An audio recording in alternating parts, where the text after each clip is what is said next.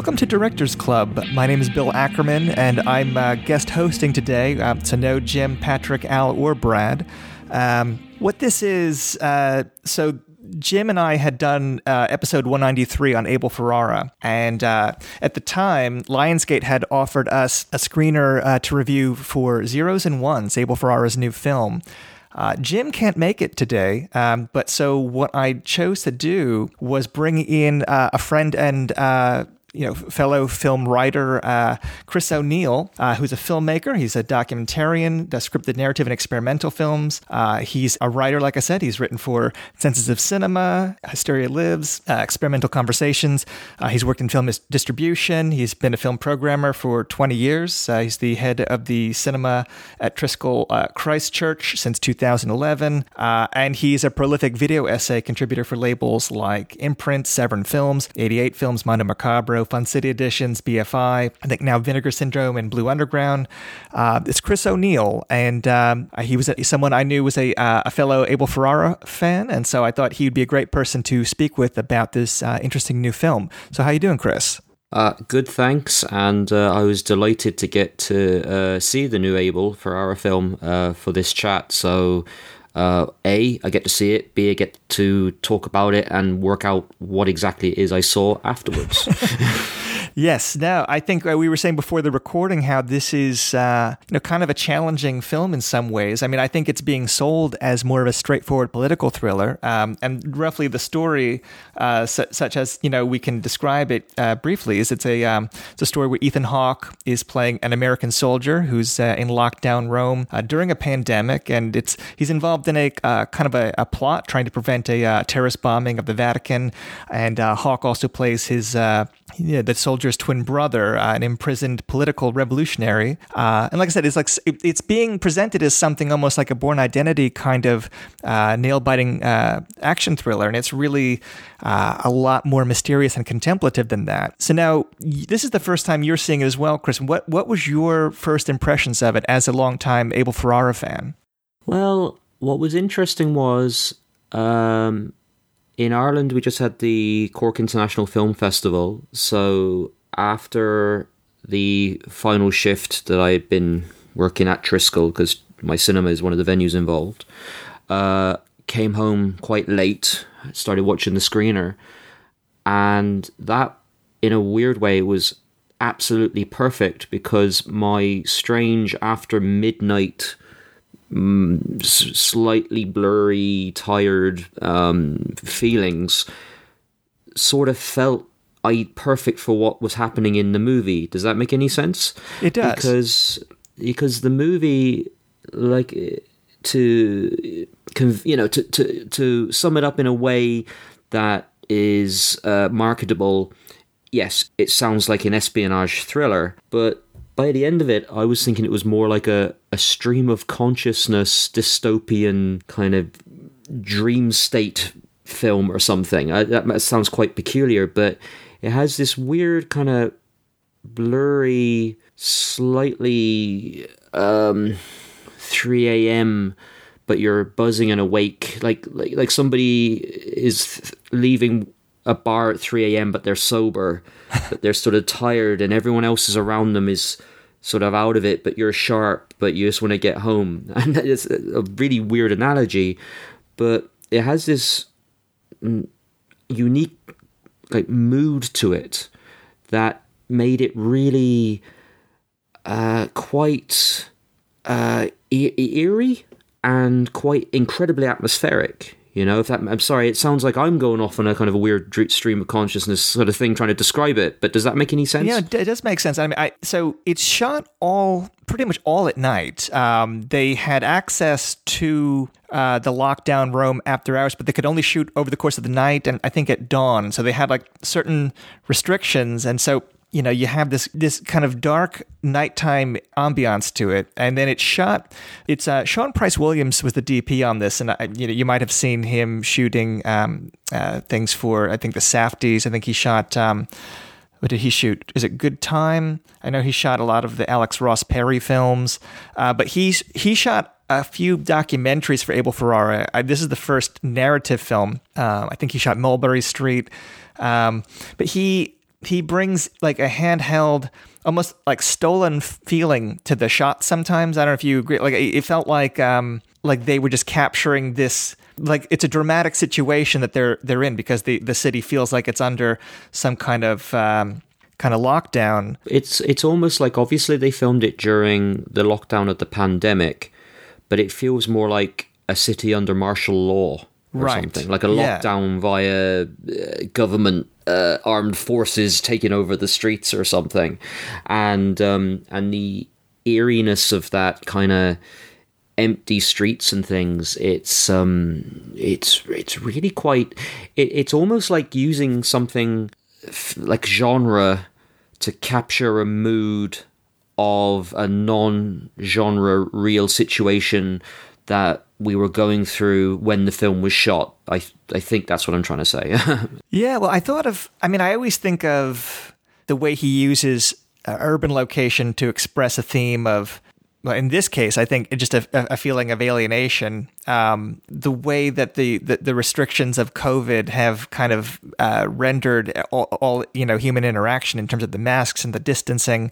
It's just using that to create like the alienated feeling of noir, or even like the kind of, I thought of like the conspiratorial thrillers of the 1970s, like that feeling of mistrust, and you're playing into a time when, you have a lot of conspiratorial thinking, and this is dealing with themes of like fake news or not believing what you're seeing because we're dealing in images that can be so easily manipulated. Yeah, I mean, you go back to I suppose you can go back to Dangerous Game to some extent, the way what's fiction and what's reality. But in particular, I was thinking of New Rose Hotel.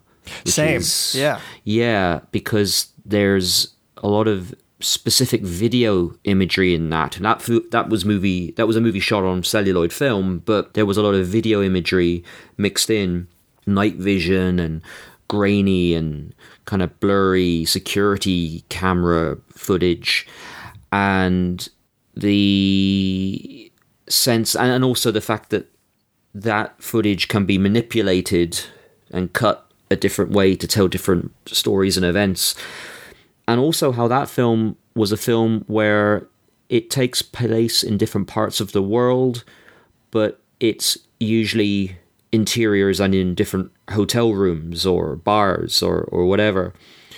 And while this film has that going on as well to some extent in terms of, it's all set in Rome, but and there's a lot of events happening indoors, there's also this really eerie landscape outdoors as well. And also with Abel's with Tommaso and I think Siberia too.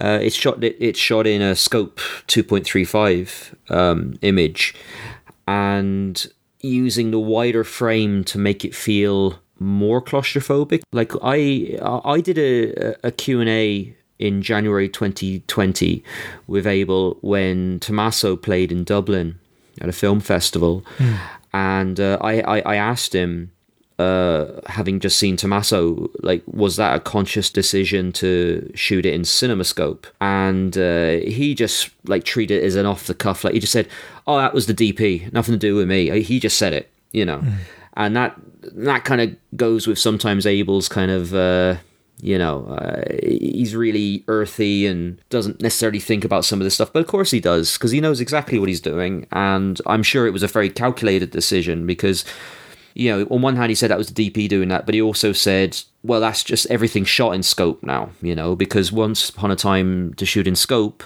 you needed the lenses, you needed the film stock, and, it was all these different elements where scope also had to be shot in certain locations where you'd be able to fit in the locations because big cameras and things, whereas now you can shoot wide images in very small, tight locations.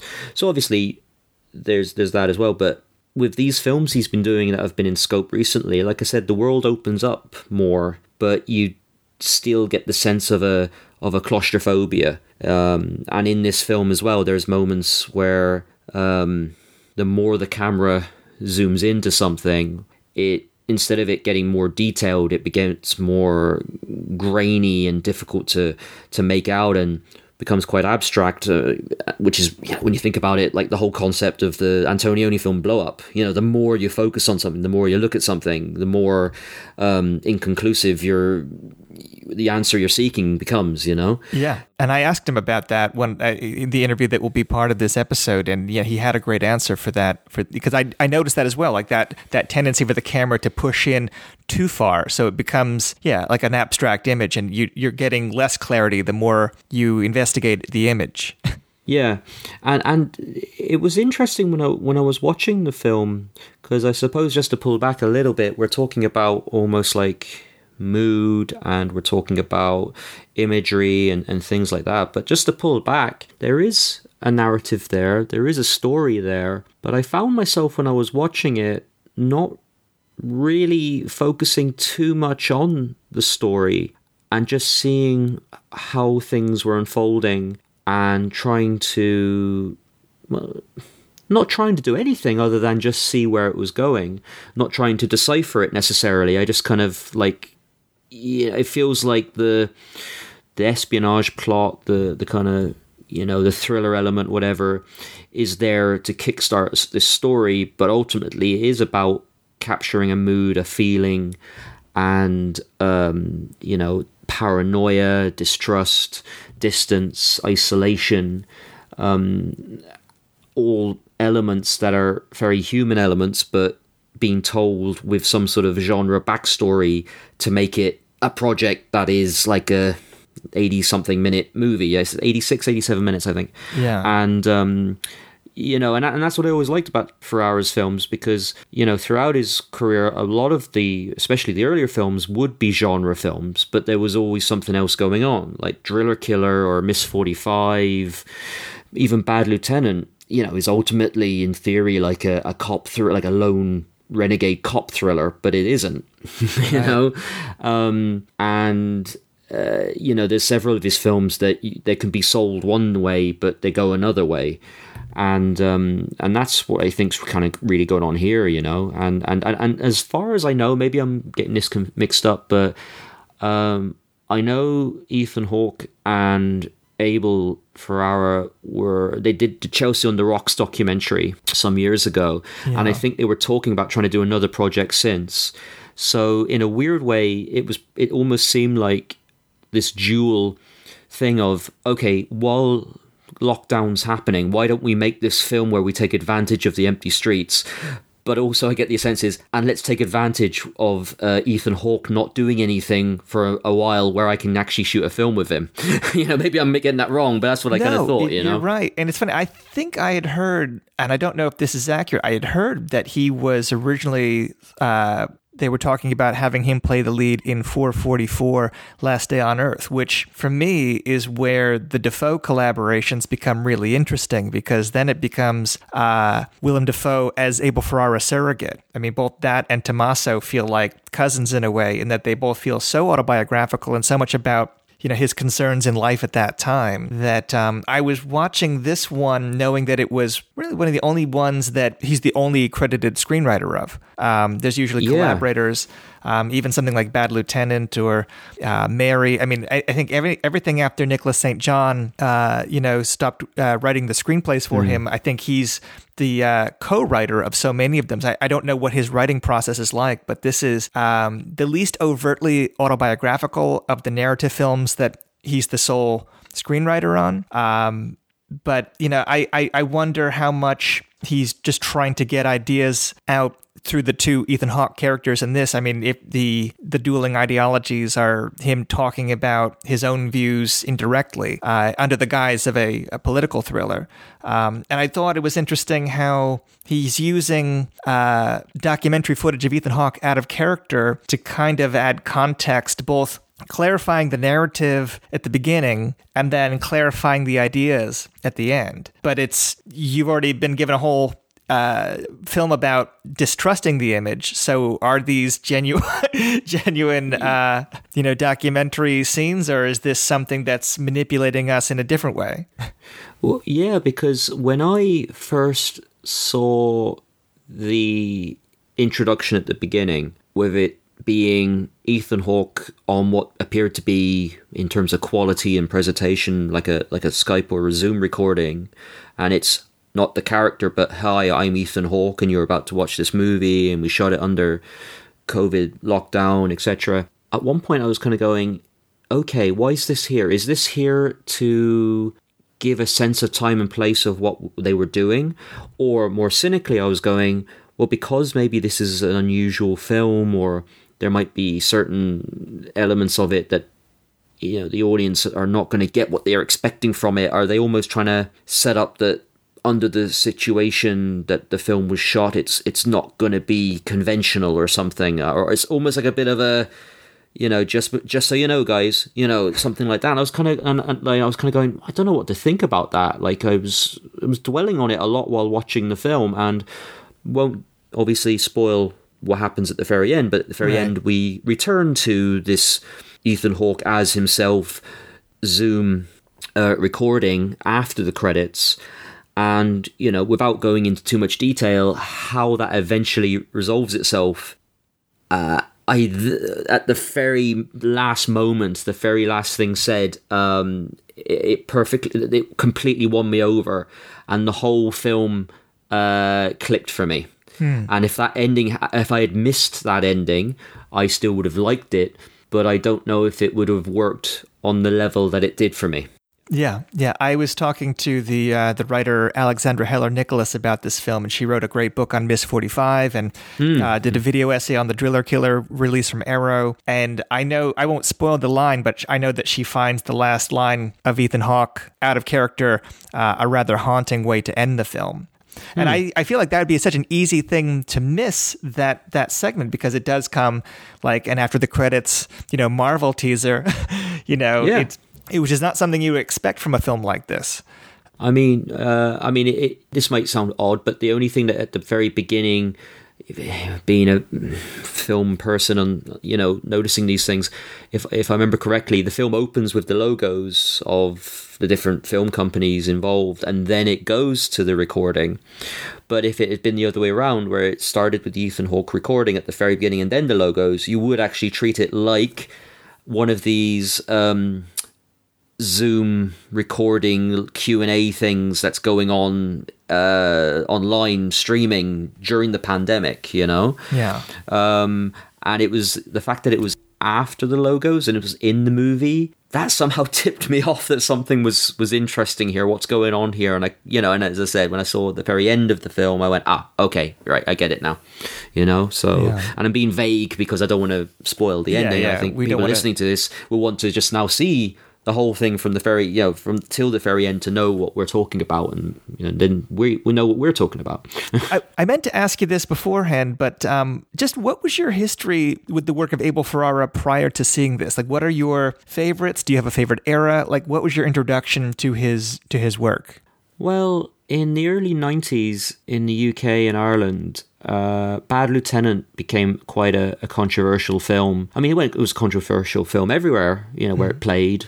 But in the UK, it had... first of all, it starred Harvey Keitel, who at the time had just done Reservoir Dogs. So suddenly Reservoir Dogs, this new Tarantino guy's film, was this major event which for some time wasn't available on video in the UK because long story short, there was a terrible crime and there was a resurgence of the idea that video and film violence could influence real violence. And for a brief period in the early mid-90s, several films were not banned, but they were just delayed getting video certificates. So Reservoir Dogs continued to play in the cinema for a long time before it was actually on video. I think it was 1994 or 1995, and when you consider the film came out theatrically, I think in the UK 92, that's quite a long distance of theatrical window to video. And Bad Lieutenant had this issue as well. And then to further that again, in Ireland, Bad Lieutenant was banned, just outright. So in the UK, the video was cut, but in Ireland, it was banned. So, and then after that, Abel's next film, Dangerous Game, was also banned in Ireland. So this stuff was going on, and you were interested because you couldn't see the movies. They were unavailable. I was too young. I couldn't go to see them in the cinema, or they weren't in the cinema because they were just banned. So, and then as time went on, I got to see the films, and initially some of them I didn't quite click with, but one of the earliest ones that I really liked, and it's not one that's considered his amongst a lot of people, it's a very divisive one, is Dangerous Game, or Snake Eyes as it was originally called, the movie making one with Madonna. Keitel and James Russo, and it's probably my favorite movie about movie making. It just really, there's something about it that always kind of gets under my skin when I see it. But so after that, I don't know. I mean, I just started trying to find all the films I could see of his. The Blackout, which was released in the UK and Ireland, and it didn't get released in the States for a long time. And then going back to the older movies. And the weird thing is, each era of Ferrara's filmmaking, they're all different, but I have favourites from each era which work for different reasons for me. Yeah. So I think, like, for example, my personal favourites, would be The King of New York, which every time I see that film, it just really, I just think it's such a perfect film in that kind of. I think there's a handful of movies that are just like perfect, like very few, to be honest. Even my favourite films, most of them are somehow messy or flawed or whatever. There's always something, but I always think of something like The Third Man as being a perfect film, and maybe The Maltese Falcon, a lot of those era of movies. But there's something about The King of New York. I just think it's absolutely incredible. And what's interesting is with that film, Ferrara's very precise with lighting and imagery and that kind of thing, and not improvising so much on camera, but improvising in the script process, so the dialogue's great and it's sharp, but it's very precise in its delivery because they've rehearsed it and all that. Whereas then after that, you go 360 and you're looking at Bad Lieutenant, which is all shot off the cuff around the streets in New York. Sometimes improvised with, it's kind of thin script and things. So King of New York, I think, is amazing. Obviously, Bad Lieutenant's great, but Dangerous Game really packs a punch. The Blackout, I think, is a masterpiece. It really gets disturbing each time I see it. It gets more and more disturbing. It really gets under my skin. I've always been a huge fan of New Rose Hotel, which to this day, I still find it absolutely bewildering how much bad press that film got and how much negativity and how much people hated it because, people genuinely believed that they ran out of money or something and they had to piece together the last half an hour of the movie from outtakes because it all unfolds in like a memory situation. And the thing is, the last half an hour of the movie, which everybody thinks is just made up of outtakes because they ran out of money, is actually the short story it's based on. Is that last half, that last third of the movie is the short story, the Gibson short story. So that film really I'm a big fan of that. Welcome to New York with Depardieu. Obviously I have a personal connection to that because two of the actors in that movie I've made films with myself since. Mm-hmm. So I really like that film, but it again just really packs a punch. And Siberia is one before the current one.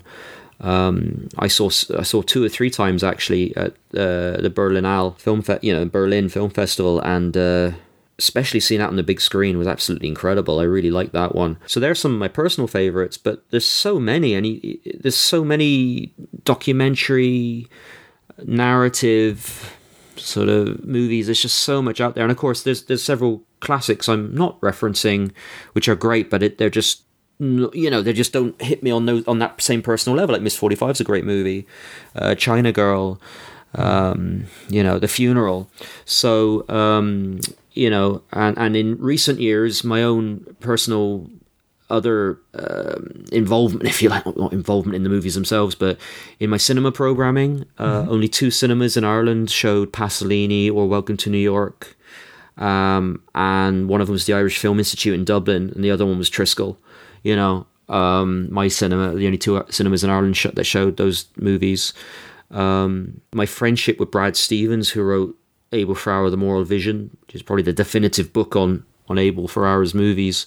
My friendship began with having 2 copies of movies. It was The Driller Killer and Fear City that were different to the ones that Brad had written about in The Dark Side, and I let him know, and I sent him my copies that I had, and that started our friendship, you know, with between those movies for his book.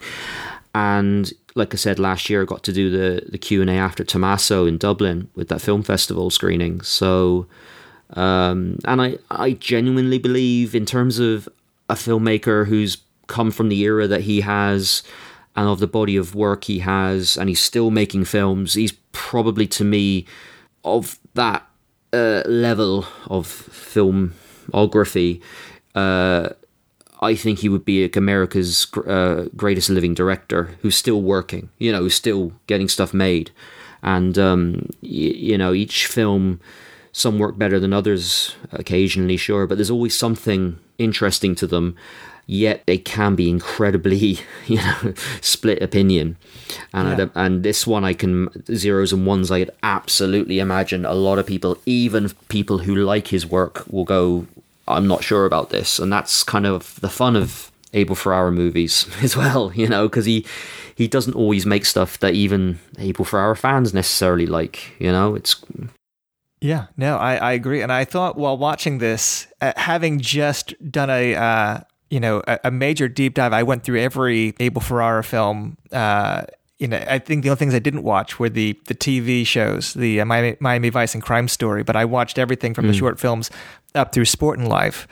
And I found something to appreciate about every single one of them. Like, there was not one film that I didn't think had some of interest to it, even ones that I wasn't crazy about growing up. Like, I was not, you know, overly fond of like R.X. Smiths or China Girl. Some, like, growing up, but now I really appreciate them a lot more.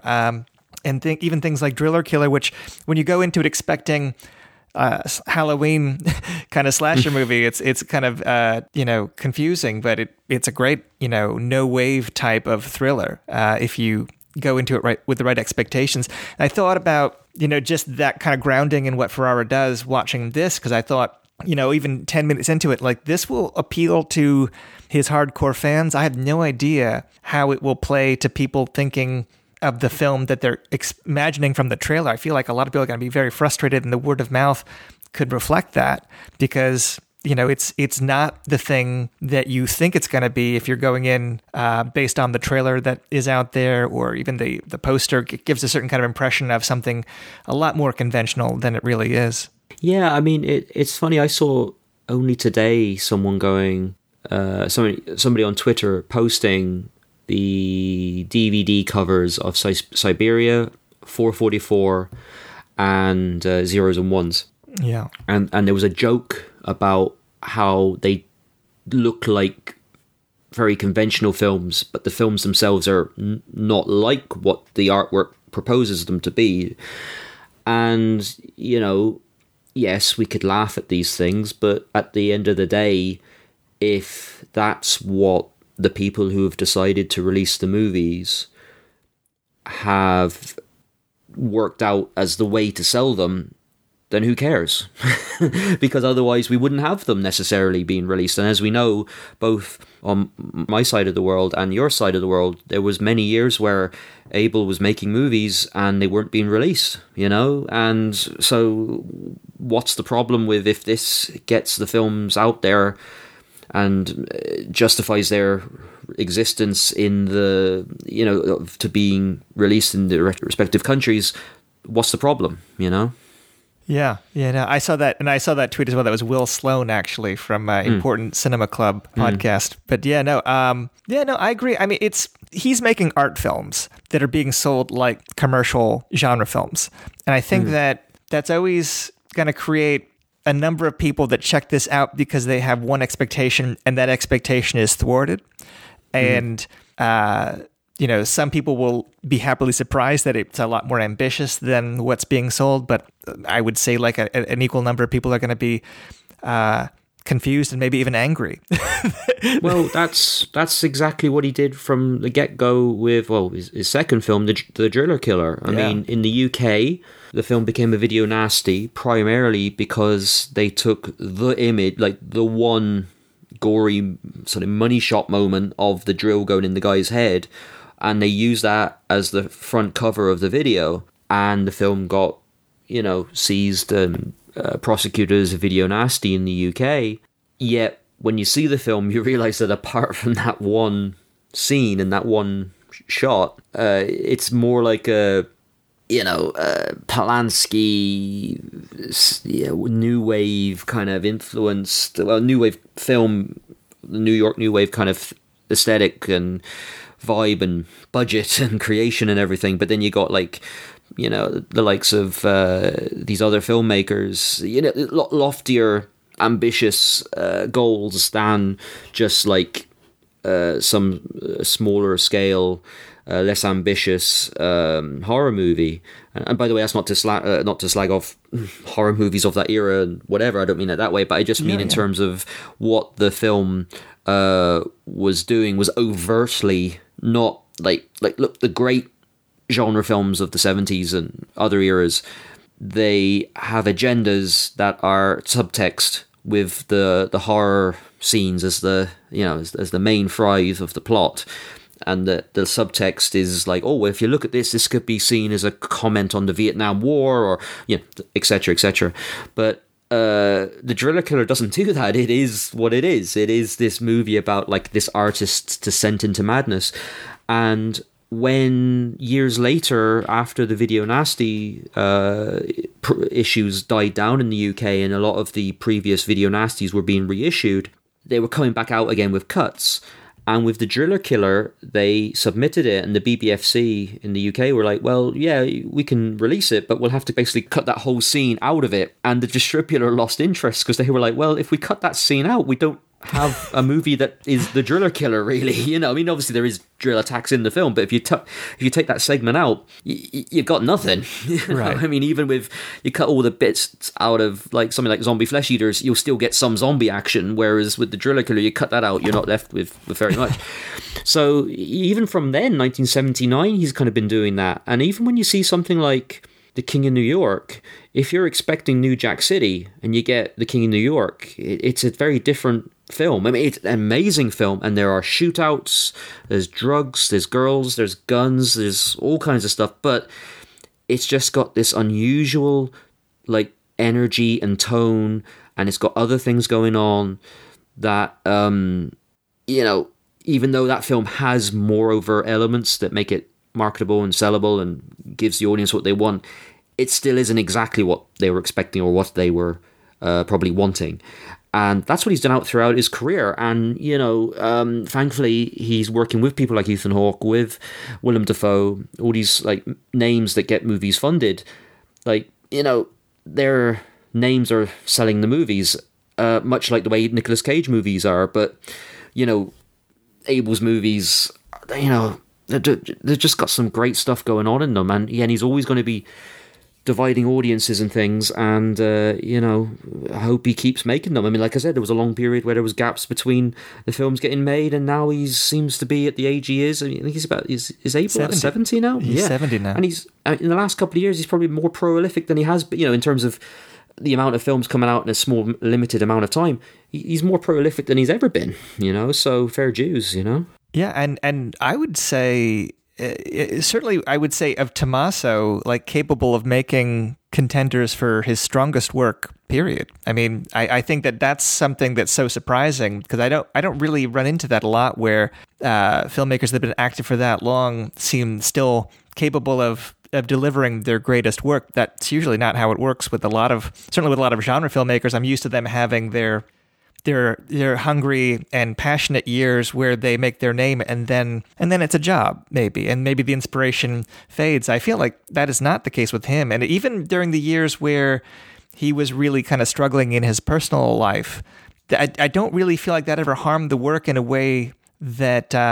Yeah, I used to wonder about that. I think I talked about this on the other episode of Directors Club I did about Abel Ferrara, but just I wasn't sure with things like The Blackout and New Rose Hotel if those more obscure elements were, the drugs taking an impact on his decision-making process, because they seemed like such confusing decisions. And it was at a time when he was showing up seemingly drunk on Conan O'Brien or recording a very rambling and bizarre Driller Killer audio commentary. It seemed like he was creating this public perception as somebody that was a little bit, I don't know what word you want to use, but definitely like eccentric character. And it wasn't clear, if his creative decisions were being somehow impacted by, hard living off camera. But and revisiting the films, all these years later, I don't think that. I thought that when these films were coming out, but now I just see it's him kind of breaking the rules in a very creative way to find new ways to tell kind of a more contemplative version of the thrillers that you think you're getting. I think at the time I just thought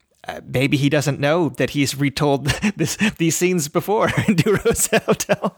Yeah, well, that's it. I mean, look, over the years, I've heard so many Abel Ferrara stories, because a friend of mine moved to New York in 2003, and for years afterwards he was always ending up working on a film crew with someone who had worked on an Abel Ferrara shoot. And I was hearing for years just some wonderfully crazy stories. I say wonderfully, like as in they're just great to hear, and and then from a few people he's worked with, I've just heard some crazy stuff. And there is that great that almost like controlled chaos, or chaos as usual. I say controlled as in it's almost like a precise thing that someone needs it to thrive to create, I think. Yeah. Like Fassbender obviously would be someone who very much, had that going, and, Fassbender died at 38, but, I'm really happy for Abel that he was able to go in another direction, and yet the work that's coming out since he's moved to Italy and has a family now, and he's off to drinking drugs or whatever, and yet the work is coming out faster, and it's getting even more interpersonal, more overtly so. I mean, Tommaso, the scenes in Tommaso when it's Defoe in the Alcoholics Anonymous or the Addicts Anonymous, whatever, the group meetings, Mm-hmm.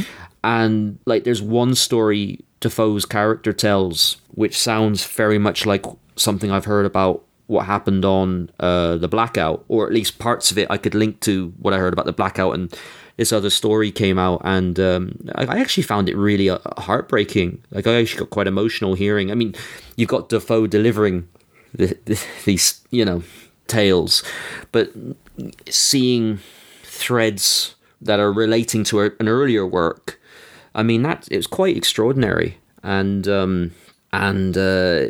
yeah, as you said, like at this point in his career, doing some of potentially his best films, like, and Siberia absolutely blew my mind when I saw it like last year. I thought it was incredible. And even like when Siberia, and it's interesting because Abel's done this maybe more times, but he's done this twice where he's taken a piece of music that's pre-existed before the movie, like a popular song, and he's reused it. So in The Bad Lieutenant, you have "Pledge You My Love" by Johnny Ace, who of course that song was also in Mean Streets, mm-hmm. but Mean Streets also has Harvey Keitel in it. So you think of Harvey Keitel in Mean Streets as being one of Keitel's defining roles. And then Abel has the balls to take that song and put it in another movie with Harvey Keitel. And it's just as, if not more, associated with that actor in another movie, the same song in another movie, if you catch my drift. Yeah, sure.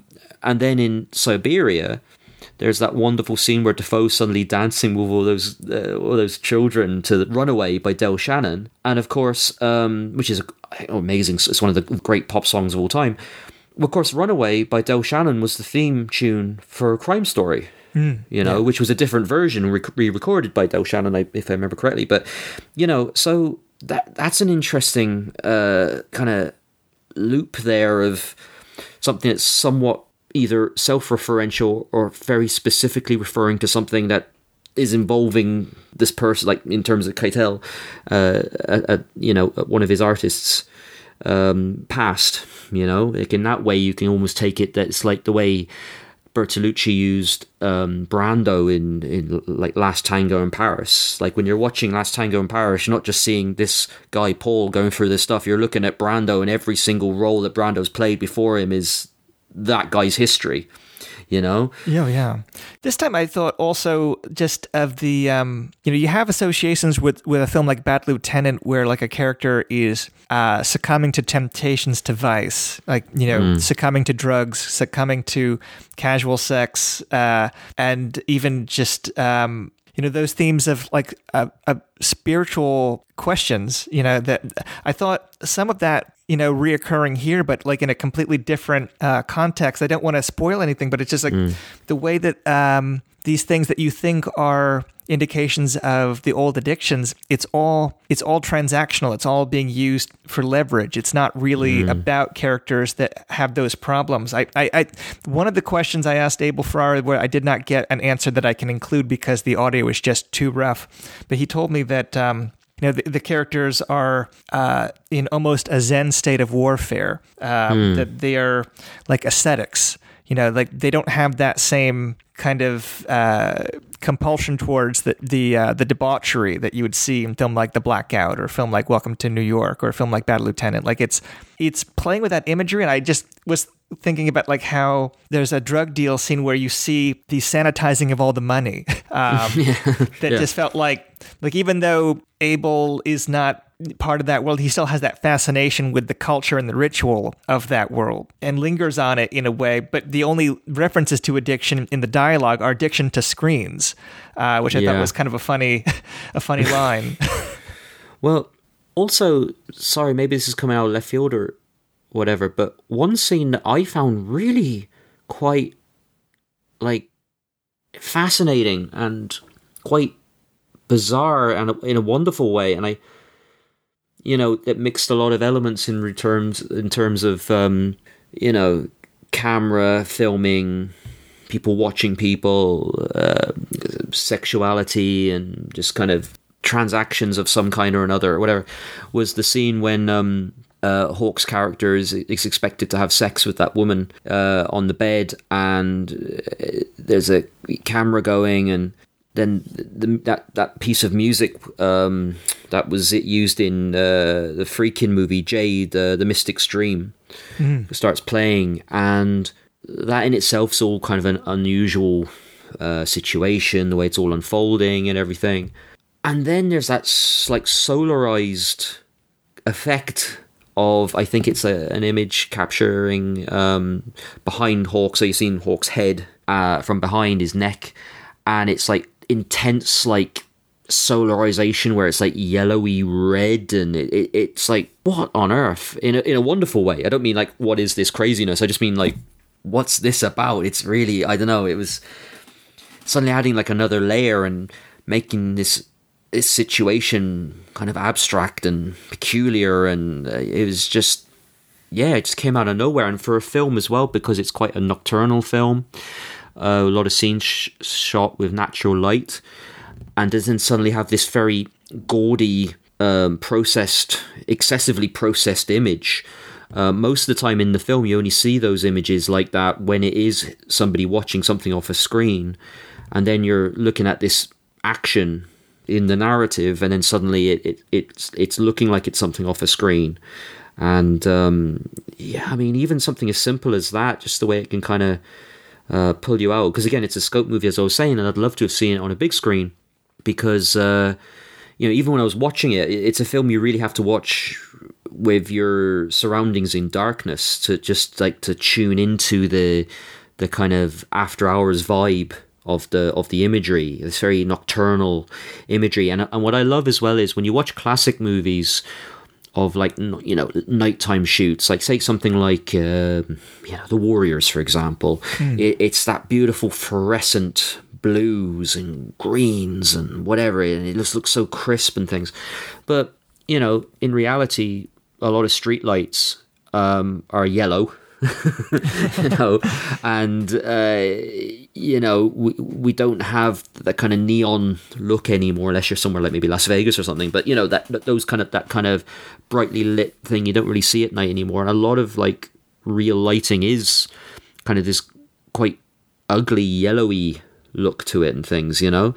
And the film nicely captured that, because on one hand you're sort of seeing this almost dystopian espionage, you know, plot going on, and it's slightly surreal and slightly removed, and yet when you think of nighttime lighting in movies, it tends to be quite you know, that kind of beautiful crisp look to it, whereas it has that kind of real life yellowy, you know, low lit look to it. And even some of the scenes in the apartments in the indoor interiors are really kind of like low lighting and things, which are, again, uncomfortably naturalistic looking. I thought about that too, because even though, you know, it's taking place all at night, even the interior scenes are pretty dark. Like it isn't like the scenes in apartments don't like necessarily change the vibe of nighttime murkiness that you have in the exterior scenes. Like it's all of a piece that way. It gives it like a feeling of all being stolen in one night in a city under lockdown, which, I mean, we know, you know, films are not made that way. It's, you know, it's a professional production, but it feels like a lot more of a stolen shot type of film than maybe it even is. Yeah, no, absolutely. And also I love those kind of from dusk to dawn movies where it's like one night or whatever. I mentioned The Warriors there because that's one of those great movies that begins at night and it's only at the very end it becomes daylight, much like this. And when you tune into that nighttime vibe, like anyone who's had to, you know, drive at night, work at night, you know, shoot a movie at night, whatever it is, it's something at, you know, it's at night and you're sleeping in the day or whatever. Even though the actions you are doing might be the same actions as daylight, there is a different vibe when it's at nighttime. Even if you're indoors, even if all the lights are on, it's just a different vibe, and that movie captures that vibe, I think, which it just feels like 90% of the country or 95% of the country or whatever is asleep, but 5% aren't, and you're one of them. And that movie, especially with those like empty streets and things, like some of those moments very early on when it's Hawk just marching down the street at night, I don't know, I just felt quite anxious watching them. Not that like anything was going to happen, but it just felt uncomfortably too close to home, if that makes any sense. Yeah, exactly. Well, let me play a brief interview I conducted with the writer-director Abel Ferrara. And this was recorded over Zoom, and we only had 10 minutes with Abel, and even within those 10 minutes, we had multiple technical issues. Abel's earbuds stopped working at one point, and the connection became so rough that really the last few minutes of his audio pretty much unusable. And I did include one question where you can make out most of what he's saying, but I'm going to tell you right now, listeners, that it's very rough. And after the interview clip plays, I'll reiterate what he said so you can make out what his answer was, because I thought it was compelling enough to keep it in the show. So here's my brief interview with Abel Ferrara.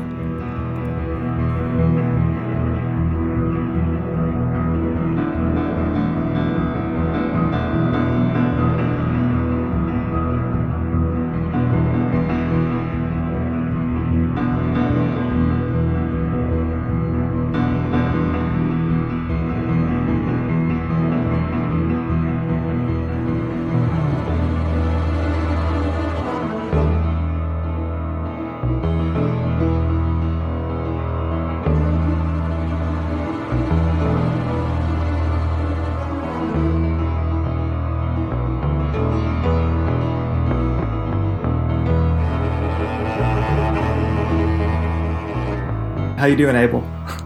Yeah, good, man. How you doing? Good, good. Let's just jump right into it.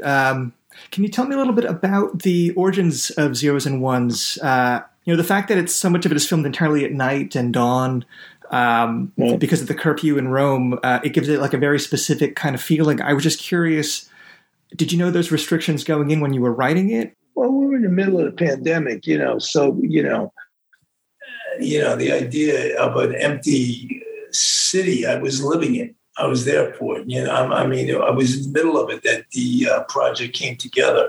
Some of these ideas I've been thinking about: news, fake news, Vatican, whether it's blown up, whether it's, it's a photo, what's real, what's not real, espionage, counter-espionage, that kind of thing. But then the vision of of that world was right in front of me, and, sometimes like the most horrible thing, the pandemic, case in point, there's a silver lining to it. The silver lining is that 9 o'clock, there was a 9 o'clock curfew, and you can, you had the city to yourself. You could do all those shots, which are like, when could you ever do that? Never. How often do you write with films? How often do you write films with a specific location in mind? Like, do you see dramatic possibilities wherever you go? I mean, as far as ideas for stories, or do you always build from character or theme? The reason I ask is because I know that you were shooting in Piazza Vittorio, where you live, and I love the documentary you made on that neighborhood. Were you thinking about this story? Was it influenced by your surroundings, and is that something that, as a writer, happens to you often? Well, this is like, usually, we stay close to home just for, I guess, because I know it and I'm comfortable, and I get a feel for the locations by living there. Yeah. We don't travel well, although we do it. So it's kind of like a Piazza Vittorio. I don't know if it's a tree. It might be a trilogy, right? We did the documentary. I did Tommaso here, But then the elements of the Vatican, using the Vatican, I knew that was in there.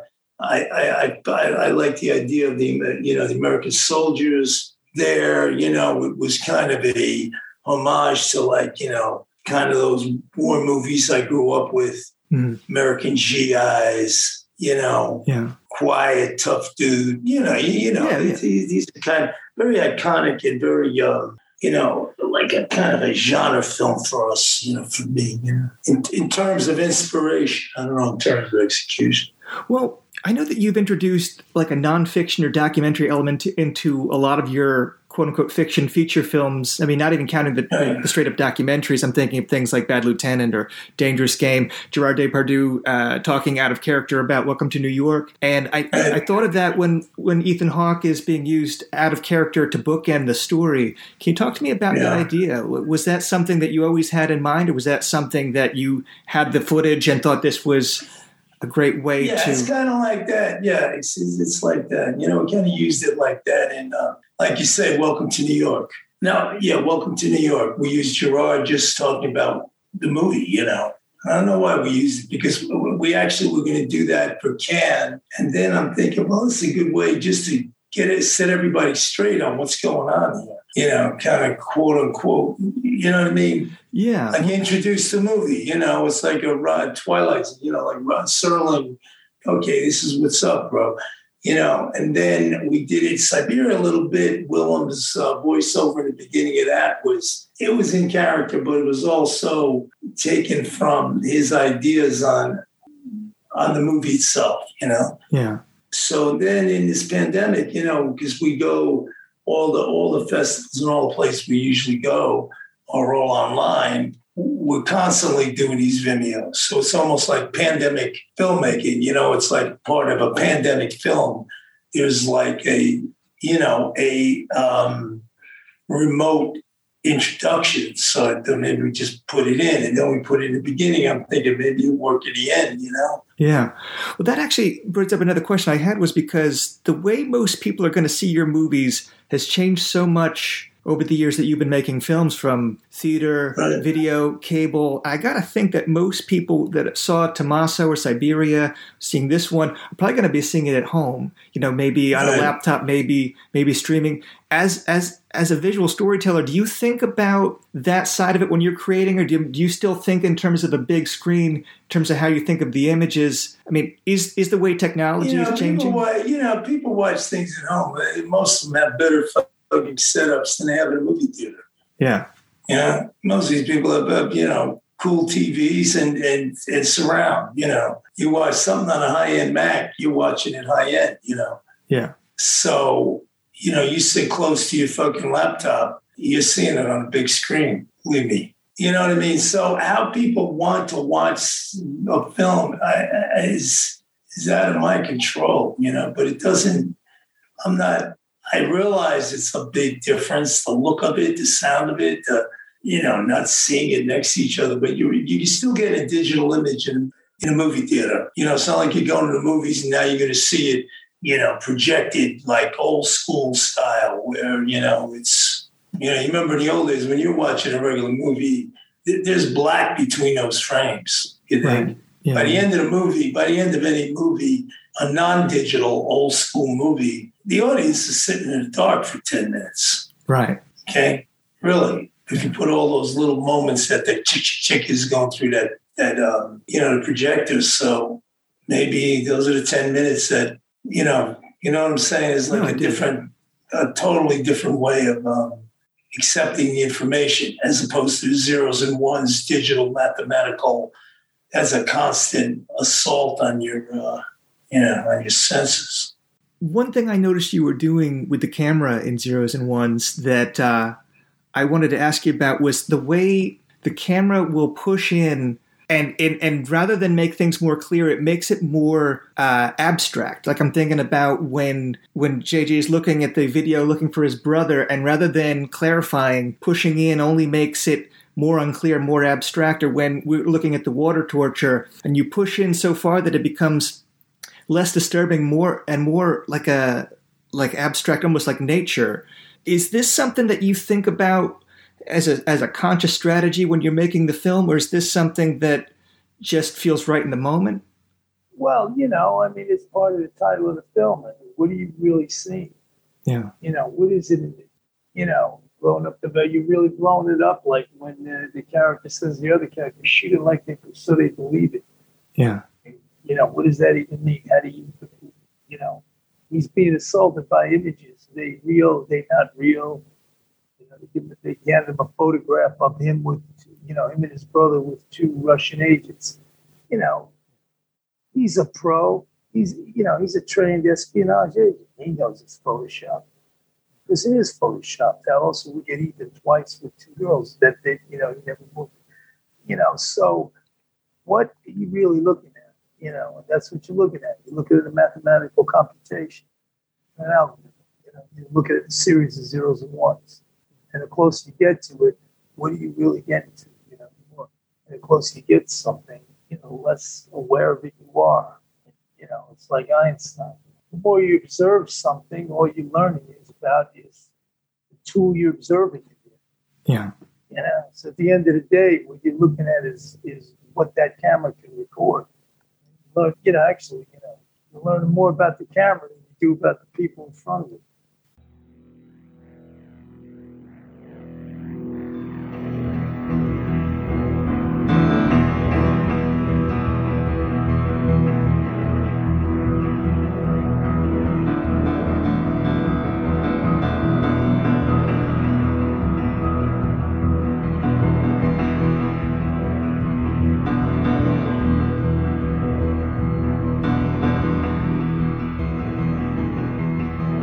Okay, and that was Abel Ferrara and myself in conversation, and his answer to the question I had presented to him about how the camera moves in, pushing in, making things more obscure, more abstract. What his answer was that it's part of the title of the film. What are you really seeing? He's being assaulted by images. Are they real? Are they not real? They hand him a photograph of him and his brother with 2 Russian agents. And, he's a pro. He's trained in espionage. He knows it's photoshopped because it is photoshopped.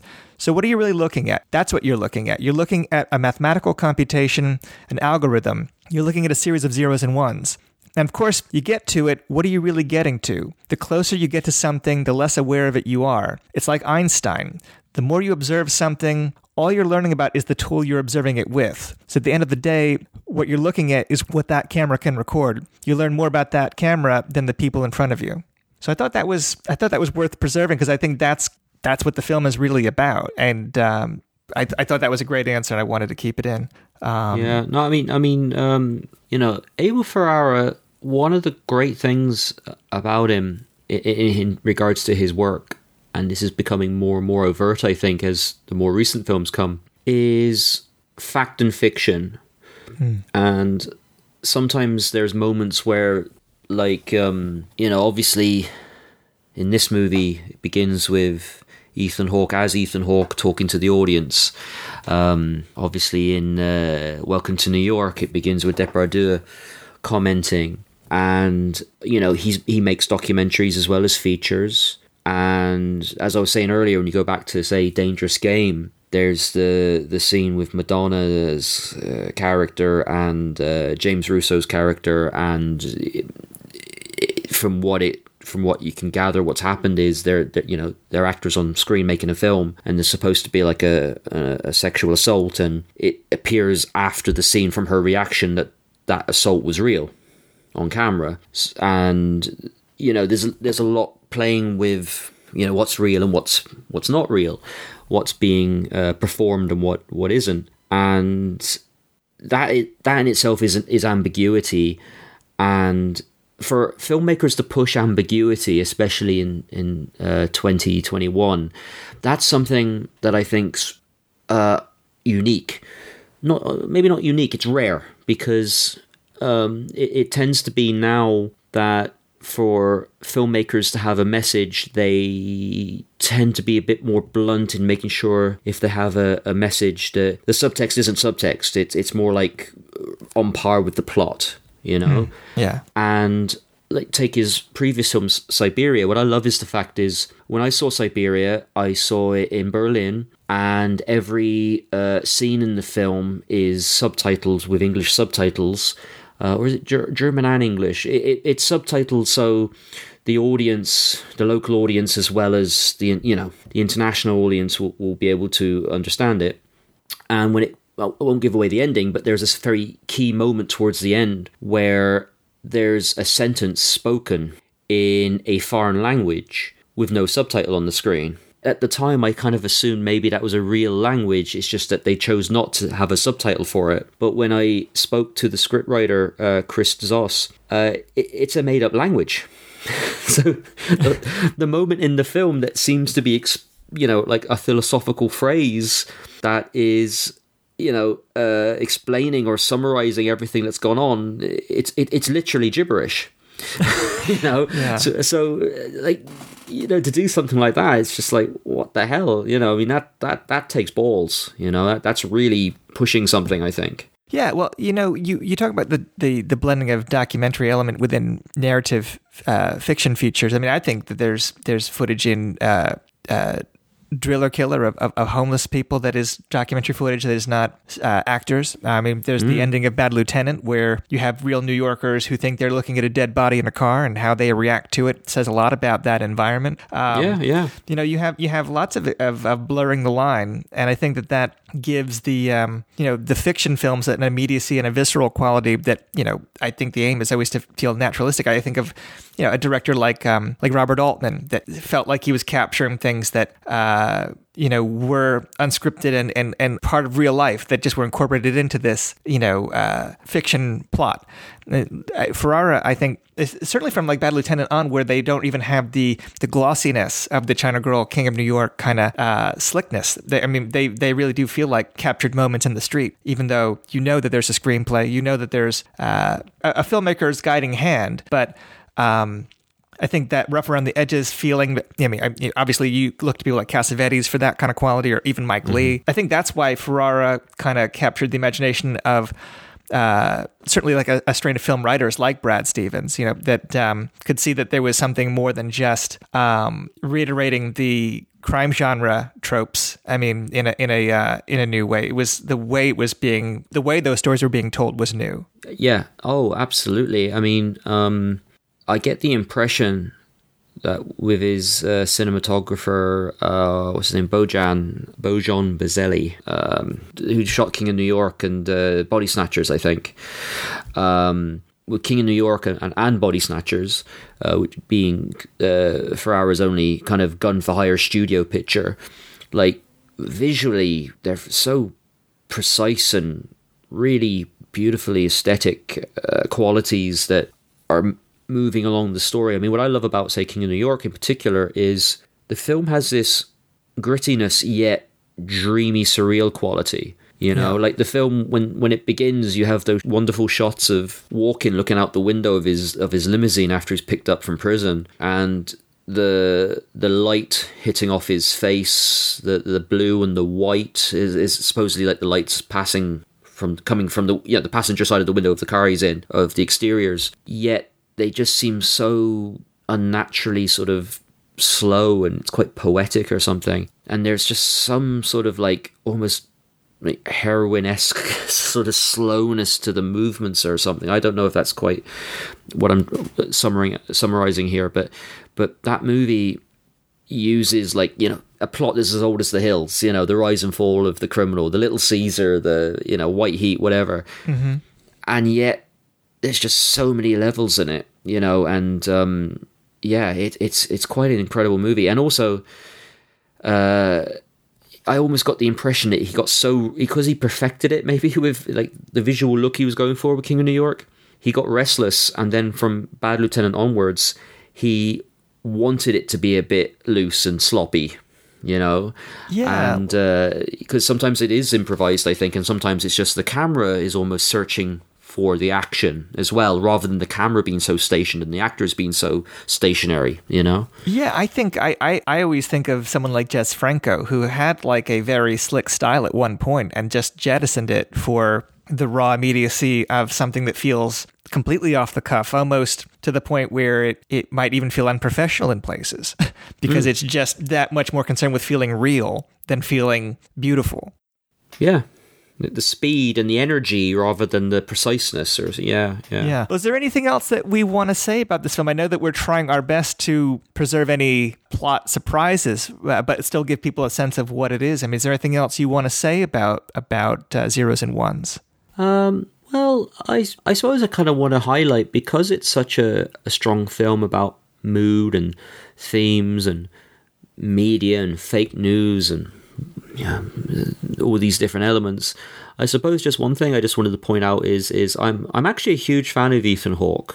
I like when he was younger, I always thought he looked like a typically kind of handsome guy, and a lot of the movie roles when I was growing up, when I was in the 90s or whatever, I didn't find a lot of the movies he was appearing in to be as interesting, or for me at the time, and I didn't think they seemed as interesting. Of course, some of them, looking back now, I think maybe they are. But around a certain point, when he started aging and his face he has a great face. I think he has he's still a handsome guy, but he has a certain lived in quality as well. And like, I remember around 2009, 2010, there seemed to be like a string of movies where he was appearing in roles that would have been perfect for Warren Oates in terms of like he was playing these like losers. Like when you think of his introduction in Before the Devil Knows You're Dead, the final Sidney Lumet film, the character's introduction is literally, you have Philip Seymour Hoffman at the table of a restaurant or a bar, and it's Hawke appearing on a mobile phone or cell phone saying, "Yes, I'll have the alimony next week. I told you to have the alimony." And then as he's trying to hang up the phone, he accidentally breaks the phone. And he's just like effing and blinding, and that's his introduction. He's just like, and then you think of Brooklyn's Finest, which I wasn't too keen on the film as a whole. I didn't think it was great, but his story I really liked. Or there was another film, Staten Island. It was also made around that time. And though I just really found it fascinating how he was playing all these kind of roles and really maturing immensely as an actor with great range and presence and Boyhood. I thought he was very good in that as well. And I think he's really good in this. And of course, you've got the sort of somewhat sort of stoic, guy on a mission character, the main character. But then the brief moments where you have him playing his twin, like the different qualities of the two characters and how he plays them, I think are quite extraordinary. Like that whole monologue, and I'm saying this bit because it's quoted somewhat in I think it's quoted a little bit in the trailer I saw anyway, of the why isn't anyone setting themselves on fire anymore, or whatever it is he's saying, or I want to set myself on fire, why aren't people setting themselves on fire anymore? And I don't know, it's like even though you're looking at the same face, the two energies coming from the actor playing those two roles in the same movie, I don't know, it's just really fascinating. And I think with all the other stuff we've been talking about, and it's maybe the qualities of his performance can maybe be kind of almost forgotten, not dismissed or anything, or not acknowledged, but just maybe kind of forgotten about. But I thought he did a really good job. And I just wanted to highlight that because he's become one of my favorite mainstream actors. And it's no surprise to me that, like, two of the most prolific and exciting actors in like mainstream and independent American cinema are Willem Dafoe and Ethan Hawke at the moment. And it's great that they're doing films with Abel Ferrara. And I just wanted to acknowledge that performance because I just thought he was really good in it.